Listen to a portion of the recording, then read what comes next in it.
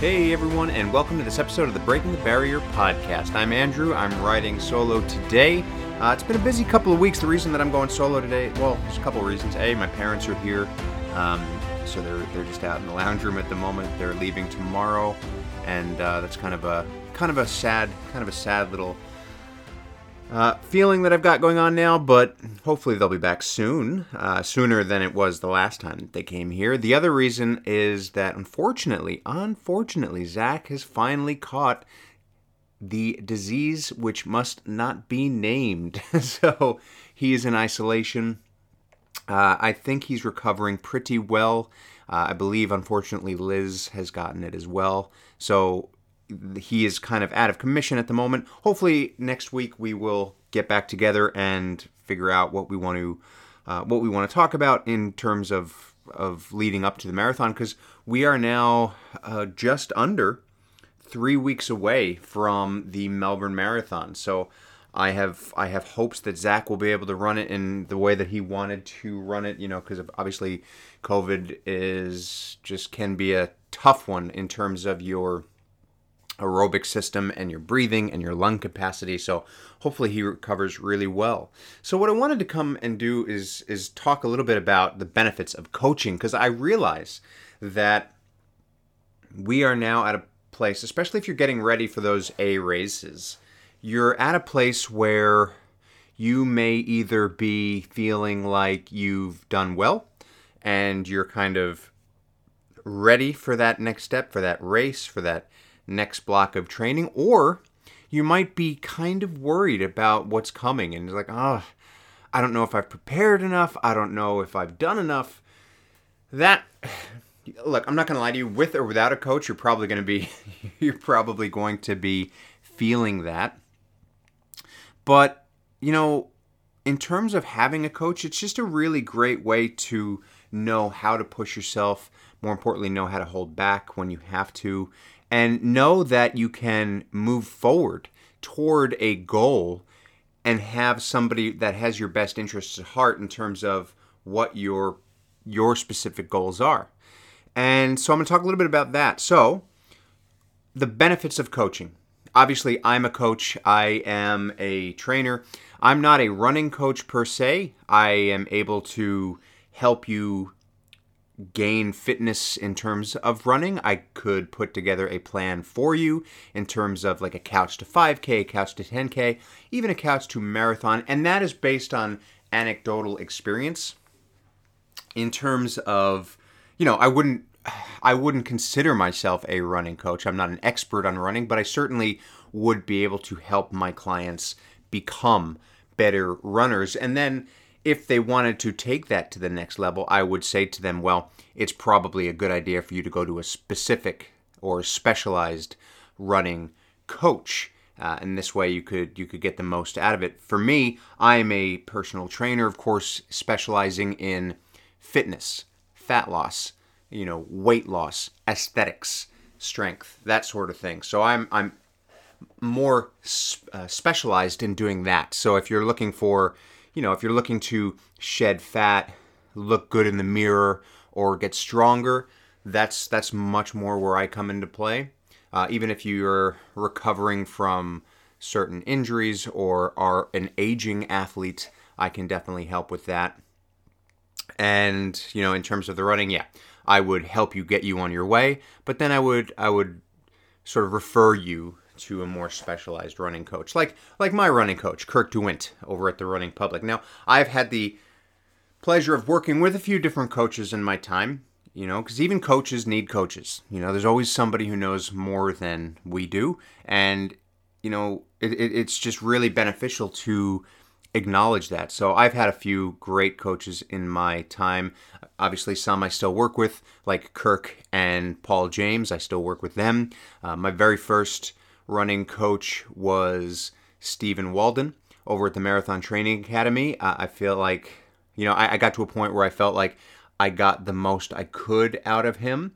I don't know if it was the most that I could get out of him. I just think that I wasn't responding to that training for whatever reason. And I think, that's okay. Not all coaches are going to fit. and that's fine. And then you will find that you do work with some coaches that you will outgrow. I think that a lot of coaches take comfort in that when an athlete says to them, well, I think I've outgrown what we can do. I need to find somebody who can take me that little bit further. I think that that's okay. I think that that's just fine. So, right now I'm working obviously with Kirk. So, the reason that the reason that I kind of, aside from leading up to the marathon and thinking about, are we ready? Did we do enough? But I'm also seeing great, gains in my running. And I was thinking about this the other day, and I was like, there are so many benefits to coaching. So, for example, okay, my 5K PB, 1952. Okay, I'm not really running that at the moment. Maybe, I don't know. The last 5K time trial I did was a couple weeks ago. I don't know that I would be at 1952 so soon after that. But I'm certainly at one of the fastest I've ever been. So basically, Kirk and I have been working together for almost 5 months now. At the end of our first block, at the end of our first 4 weeks, I did a 5K time trial. And that was base level fitness. I'd just come off from a couple of ultras and some training from there, but I hadn't really focused on anything specifically in terms of overall. I was just trying to get through a couple of events. That first 5K time trial was really hard. I started out at about a 22-minute pace, so I don't know, it's like 4 minutes 20, 4 minutes 30, something like that per kilometer. And about 2.5 to 3 kilometers in, I stopped. I stopped. I stopped my watch. I was like so tired. Like I just over-revved so much. And on paper, that time trial said 21:30 or 21:45, whatever it said. It was sub 22 minutes, right? And that was on paper. But I didn't take into account the 3 to 5 minutes that I stopped my watch. So really, that first 5K time trial was like 25 or 26 minutes. Now, running an even pace 25 or 26 minute 5K for me probably would not have been that hard then, but the fact that I started so quickly and over-revved so fast and I was just not there, I just blew up really quickly. And that was something I had to live with. So on paper, it was like a 21, I think 45 or so 5K, but really it was like a 26 minute or something because I had stopped moving for 5 minutes. A couple weeks ago, after working with Kirk for a few months, I ran another 5K time trial. I didn't stop, but this one went much better. And I ran it in 21:15. So it's not a PR, it's not a PB, but really, in a few months, I ran 5 minutes faster for my 5K. That's huge. That is a big difference in terms of a 5K, and that was because I had a coach who was helping me to specifically work on things that needed to be worked on. So the first probably 12 weeks. The first maybe 8 to 10 weeks, actually. We didn't really do a lot of speed work. We're only just starting to get into speed work in the last month or so. A little bit more heavily. And it was just all base building. It was all building my aerobic engine. I got 5 minutes. I basically got 5 minutes faster on my 5K, not because of a lot of speed work, but because we really specifically worked on my aerobic capacity. It was a lot of slow miles. It was a lot of 80-20 stuff. And in terms of 80% of my runs are easy, 20% are hard. And that 80% encompasses everything easy. So, in other words, if I did do a slightly more challenging run 1 or 2 days a week, that doesn't mean that if I'm running 5 days a week, that's 30 to 40% of my runs harder. That just means a good portion of that would have been easy runs. So in other words, 80% of my runs were easy. 80% of my running was easy. That includes all the easy recovery days. That includes all the warm-ups and cool-downs. And then the 20% encompasses the hard efforts. So in a few months, to save 5 minutes off of that, that's like huge. That's huge. That's a huge jump in a 5K, and that was because, like I said, I had a coach who was helping me out. So that's kind of what sparked this episode. So I guess the benefits of coaching is like, how can you, I guess the first thing is value. You get so much, so the number one benefit of coaching is the value that you're getting.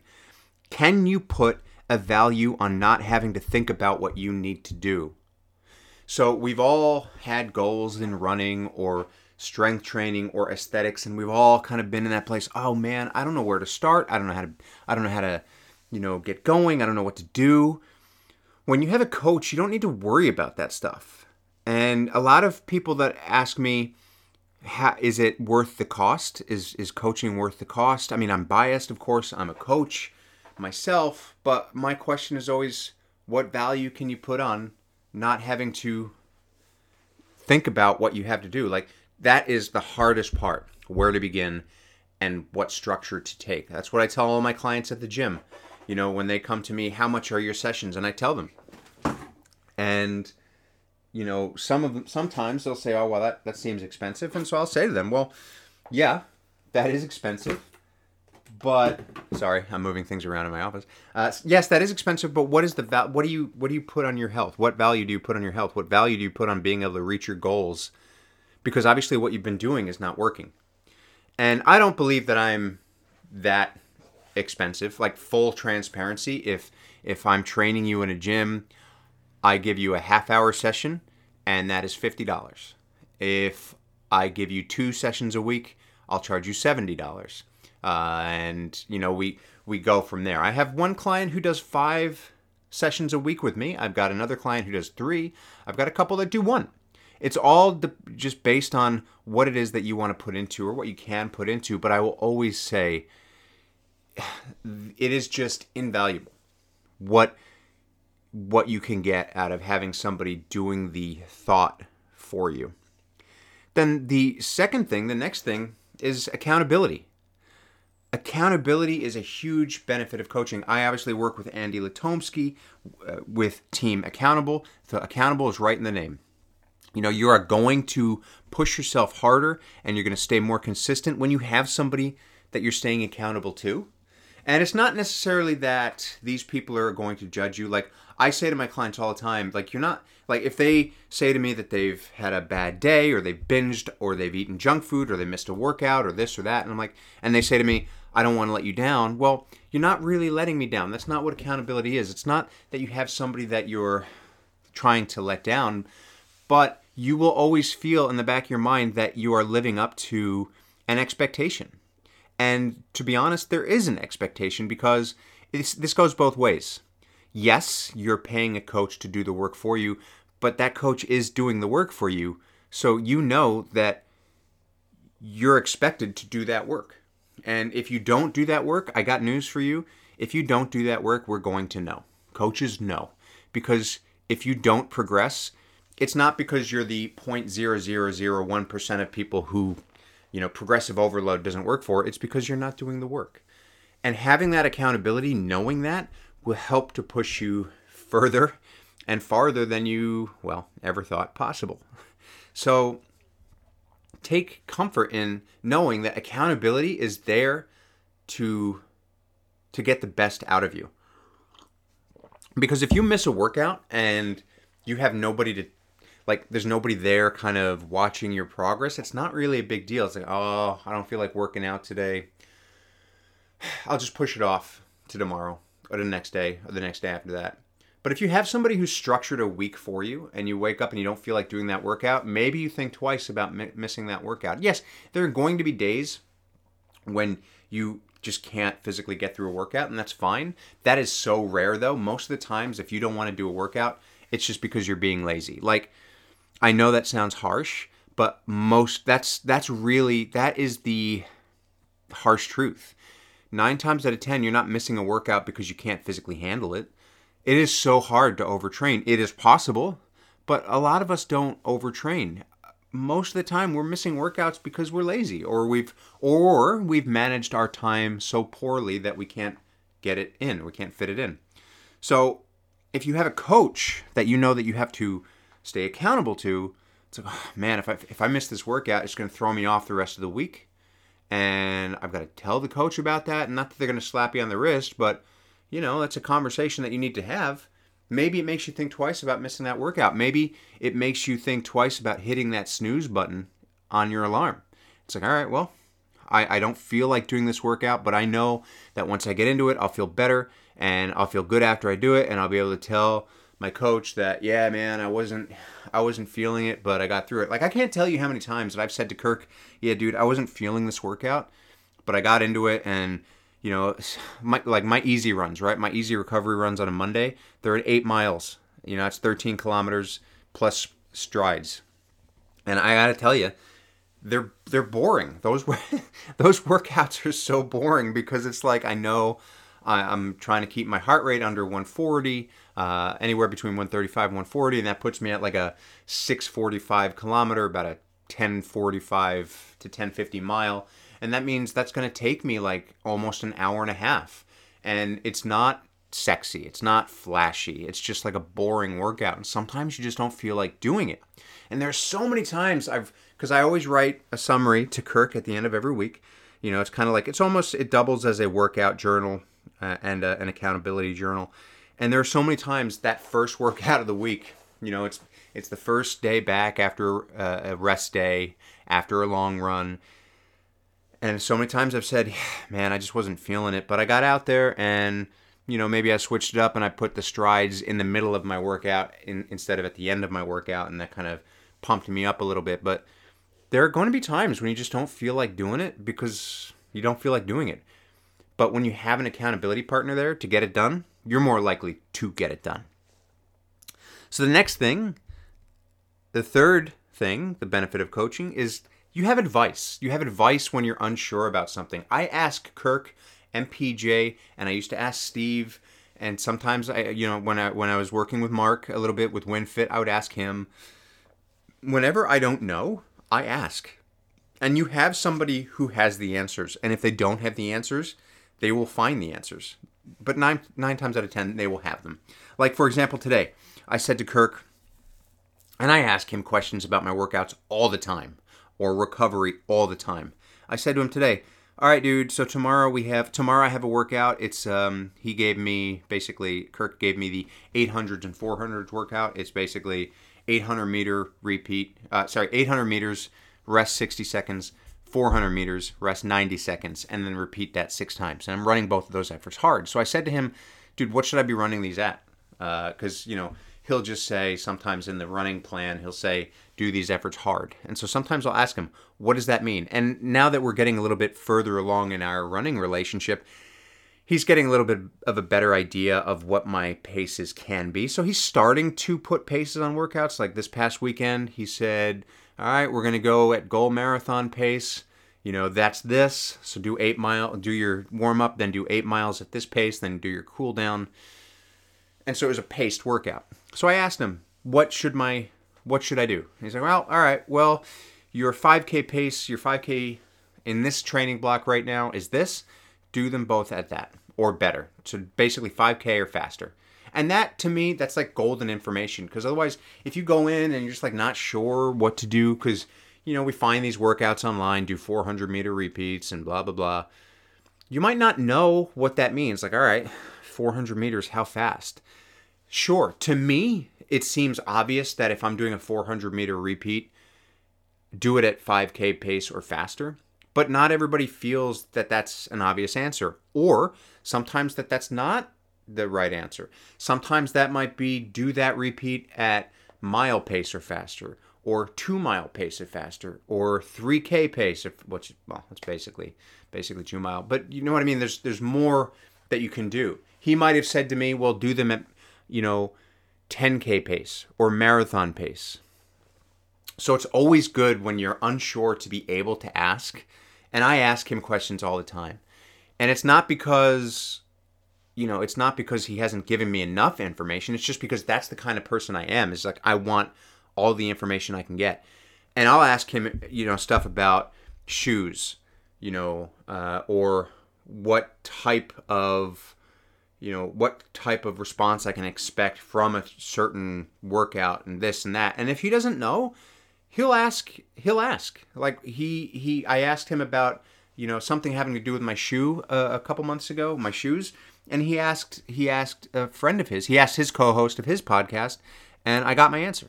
And was that question going to make or break my race effort? No, but it was something that I wanted to know. And it sort of helps my knowledge in terms of it helps me prepare for what I should be doing. And they'll be able to tell you what, could be what type of shoe you should be wearing on what type of run. They might give you advice on fueling. They might most likely give you advice on pacing. And they'll be able to help you with all the questions that you have. So the next thing, number 4, is personal tailored help. So personal tailored help. I can't say that 5 times fast. You know what you may or may not know what your body is capable of. And as a coach gets to know you, they will get to know what your body is capable of a little bit more and more. And that will reflect your workouts. And what's more, your goal race pace, that will reflect your workout as well. I have worked with coaches who give, sort of blanket plans that I'm just like, yeah, this isn't really personalized to me. And look, I'm not going to lie to you. There are so many plans out there that you can find on Google. Like, it's kind of obvious when a coach does that.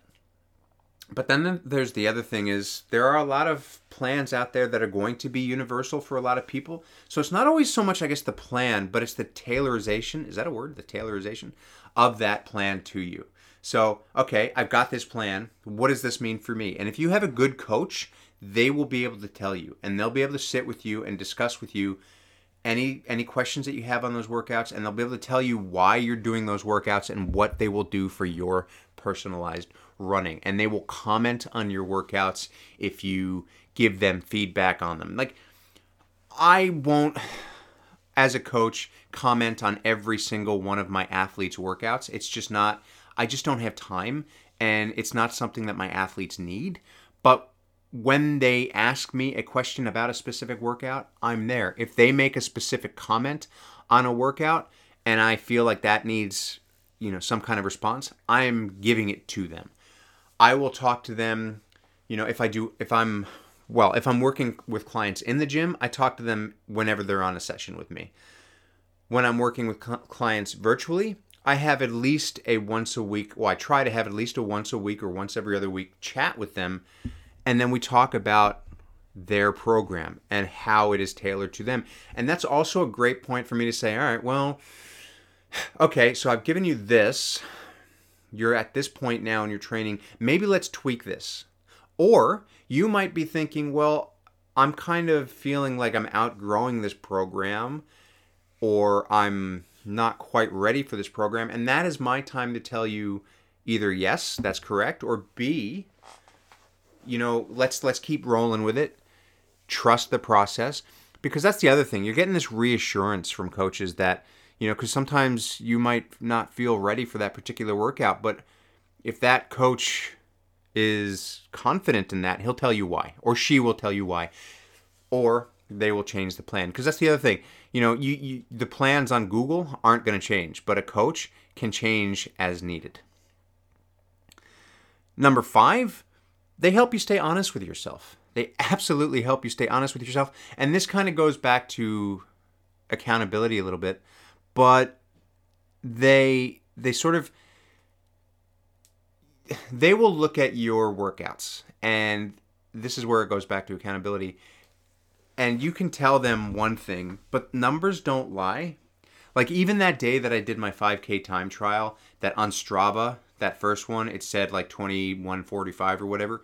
Kirk would have looked at that and saw that, yes, my moving time was 21:45, but my elapsed time was over 26 minutes or 25 minutes, whatever it was. And he would know.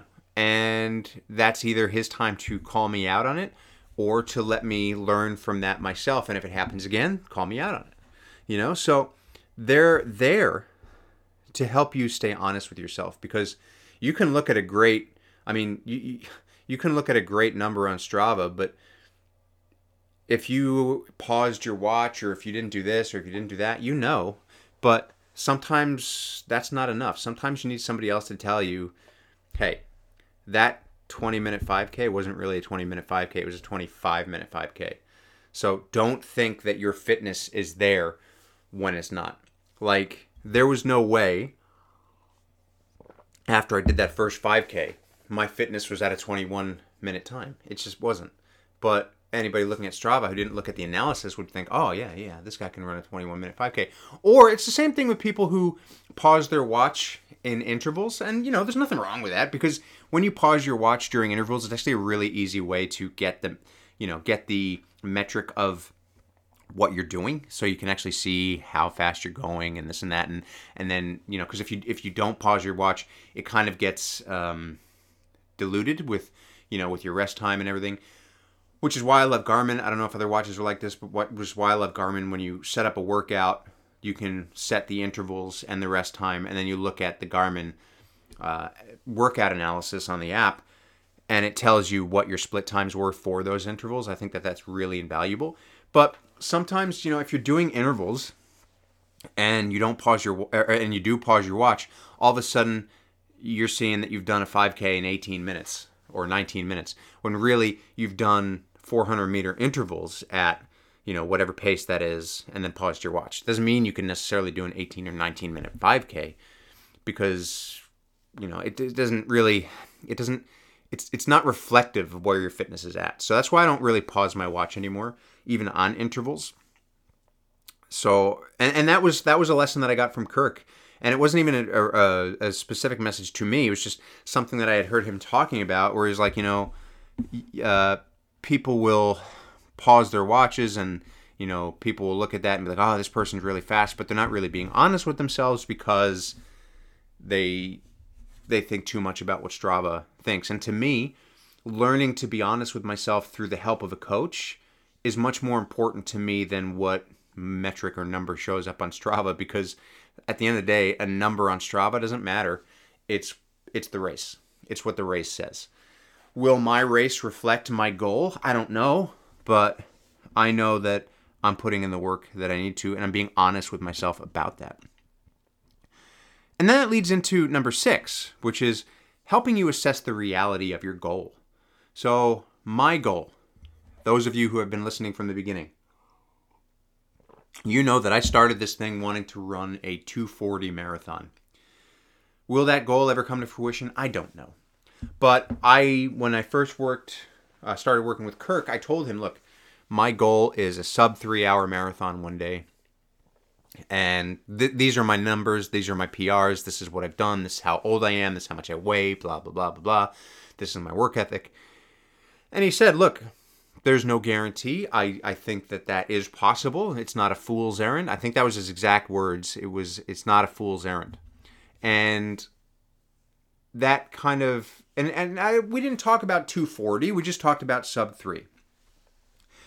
And as we've gotten further, we've not really discussed that goal yet, because we're not there yet, and there's no point in discussing it just yet, because we're still working on our first goals, and to get to that goal, we need to focus on the first goals. But through workouts, where I've tried to push myself a little bit too hard, he's always said, look, man, you just learned the hard way that that's not where you're at right now. So you got to assess the reality of that. So when you're starting your interval workout, or when you're starting your progression run, or when you're starting your tempo run or threshold run, figure out the reality of that. So if you're trying to do a race pace run, don't start it at a 6-minute or 7-minute mile.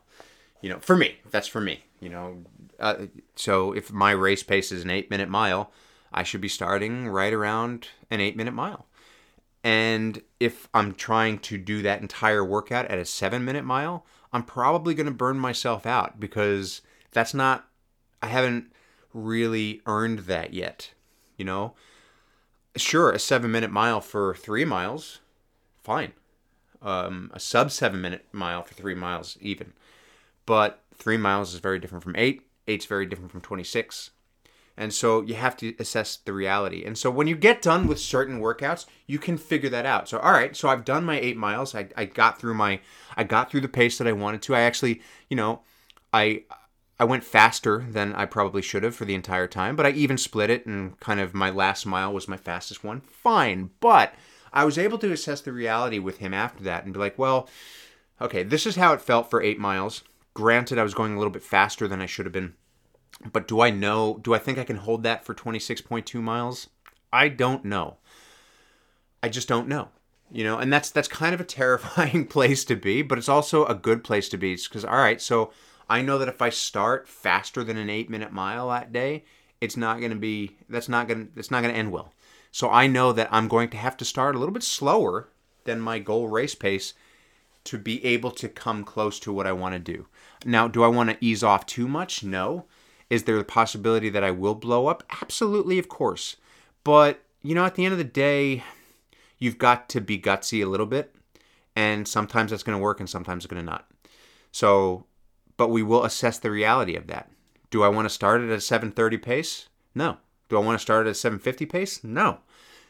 Even 8-minute pace? No. I'll probably start it at about 8:15 to 8:30 and drop it down as I go. And hopefully negative split. But that's the reality of it. That's the reality of the situation. And I needed to hear that. And then the final thing, this is number 7, and it's not so much of a benefit, but more of a warning. A sort of, like a caution. Coaching is not an easy fix. I will say that. So just because you have a coach doesn't mean that you're going to automatically get faster, stronger, easier than you ever have before. It's not an easy fix. You will need to do the work, and there will be work. I say it to my clients all the time. Sometimes, I'll put together a program for them and they won't follow it, and then they'll wonder why they're not seeing the results, or, they're wondering why they're falling behind. And I'm like, well, you're not doing the work. You have not done this program the way that I have laid it out, and this is what the result is. So you have to understand that just because you have a coach, it doesn't mean that everything's going to come easier. And matter of fact, you'll probably work harder than you would without one. And that's part of why you get the results that you do, because you are working harder. You are working smarter. Yes, of course, the old cliche goes, work smarter, not harder. But sometimes you got to do both. Working harder will help you become smarter. It will help you understand what your body is all about, and it will help you understand how really to put that hard work to use for yourself. So just always remember that coaching isn't an easy fix.